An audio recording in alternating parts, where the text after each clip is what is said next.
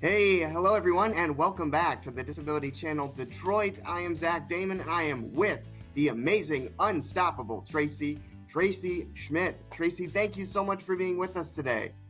Oh, it is extraordinary to be with you, Zach, today.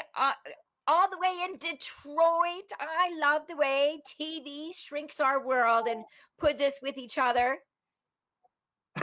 Oh, absolutely. I mean, Detroit, we're a neighbor, of the great North, great country of Canada. And of course, we're all big sports fans, right? So, I mean, you're an amazing athlete. I mean, do you mind if I jump in here because you've done so many great things? Wonderful. Well, thank you. Yeah, absolutely. So I just want to talk, for those that are tuning in. I mean, Tracy, you are commonly referred to as Unstoppable Tracy, of course, and rightly so. But you are, again, a Canadian athlete, a motivational speaker, an educator, many, many different things. But most importantly, you are a quadro amputee. And regardless of that, you've won a bronze medal in the Alpine downhill paraskiing competition at the Ontario Parasport Games, and you were inducted into the Canadian Disability Hall of Fame. And that's just a few of the things that we're going to be talking about today. But Tracy, I wanted to know from you, what was it that got you just sort of into athletics early on? I think what's interesting is actually in school, they didn't even include me in phys ed. Kindergarten to grade 5, I didn't have phys ed. And Mm, as somebody that's a skier, a scuba diver, a mountain climber, a kayaker, all these sports, it seems kind of unusual that I wasn't in phys ed in school. But the bonus was, in kindergarten, I got grade 1 art. And in grade 1, I got grade 1 and grade 2 art. And so I just got the double art. So I'm actually the artist behind this board behind me and lots of other paintings. So I love my phys ed side, my athlete side, actually an international athlete. I'm in World Cup regattas. I love that you called out my Ontario, which is actually a national Canadian alpine downhill, but my claim to fame is sailing. I've wow. sailed with 27 able-bodied men at an Olympic class qualifier in Melbourne, Australia. Oh, And yeah. everybody had their hands and their legs. Everybody was considered able-bodied. No visible disabilities like myself. Sure. I've always loved water and swimming, and so was always naturally interested in being busy and physical. Yeah. And I'm trying to think. So when I was getting some new legs in a prosthetic clinic, at the time, it was called the Ontario Crippled Children's Center. Mm, They would never call it that today, which is so funny. It's a reflection of our times in the 70s. And there was an 18-year-old that came in a waiting room and asked the receptionist, I'm a sailor and there are no sailing clubs for people with disabilities in Canada. mm. Can you please give me a list of names of people with disabilities? And of course, the receptionist said, for privacy, I can't share any names. But I was so lucky that I had outgrown my kindergarten prosthetic legs and I was Yeah. in the right place. And I'm like, I'll go sailing with you. Yeah. And Yeah. so she took me along with her other able bodied kids in the summer sailing program. And I Sure. failed, actually. Really? I Wow. I have no legs above my knees and I'm Mhm. missing my arms. So I'm missing my left arm above elbow and my right side, I'm missing my hand, but I have a bit of an arm, not a full arm, but it's the full length of an arm of sorts. Sure. And so I'm top heavy, right? Like 2/3 of my body weight. And then I don't have any legs. So every time there was a wave or some wind, I fall out of the boat. Oh, no. So, and that's what people would say. Oh no, and I knew the parts of the boat and I knew the points of sail, but I failed because it turns out you got to be able to stay in the boat to get your right to level 1. Sure.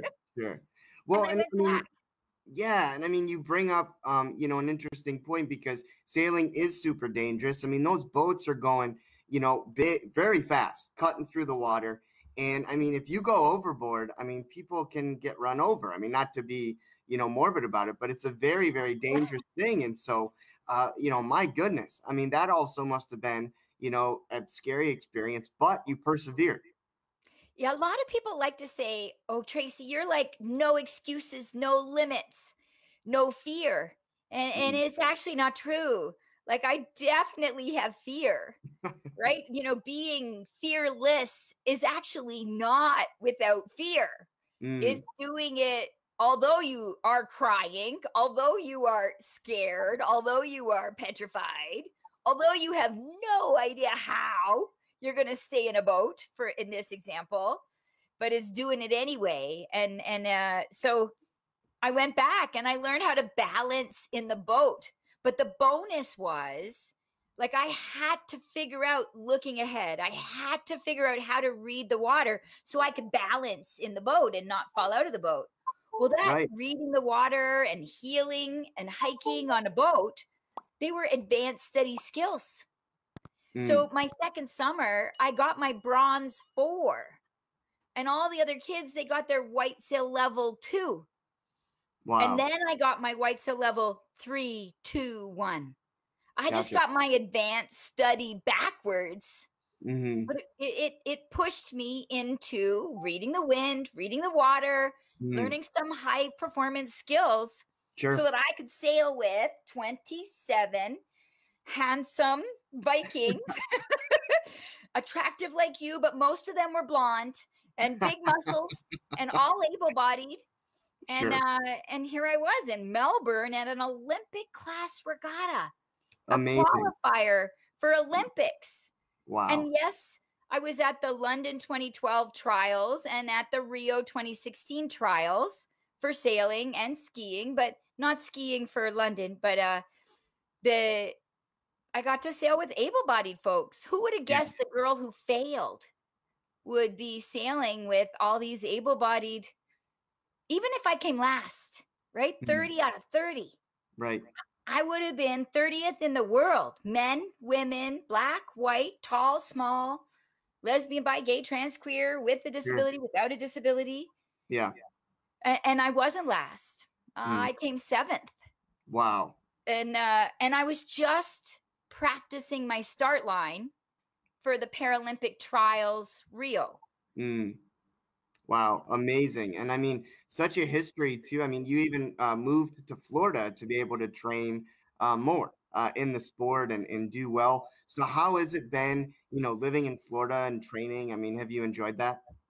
I certainly enjoyed that, and when this show airs, it will be a recent past. But currently, Miami-Dade has a horrific condo crash going on Mm, that blindsided some folks, and I have my gold Olympic coach and his life partner have some people they know where 5 people died in that condo, oh and man. so you say was that fond memories? It was, and Magnus is now like a brother to Hmm. myself. But he didn't pay attention to me for months. I had to Right. sleep in my car, hiding in his boatyard for 3 months, where I was washing and waxing his boats. For three Got- months, I was kind of inspired by Karate Kid, but instead of cars, it was boats, That's washing and right. waxing boats before I Oh my finally God. got Magnus to say, come on, let's go Wow. sailing. Well, and just another example, though, of your tenacity and your ability to push through. And we're going to take a quick break, folks. And when we come back, we'll have more with Tracy Schmitt.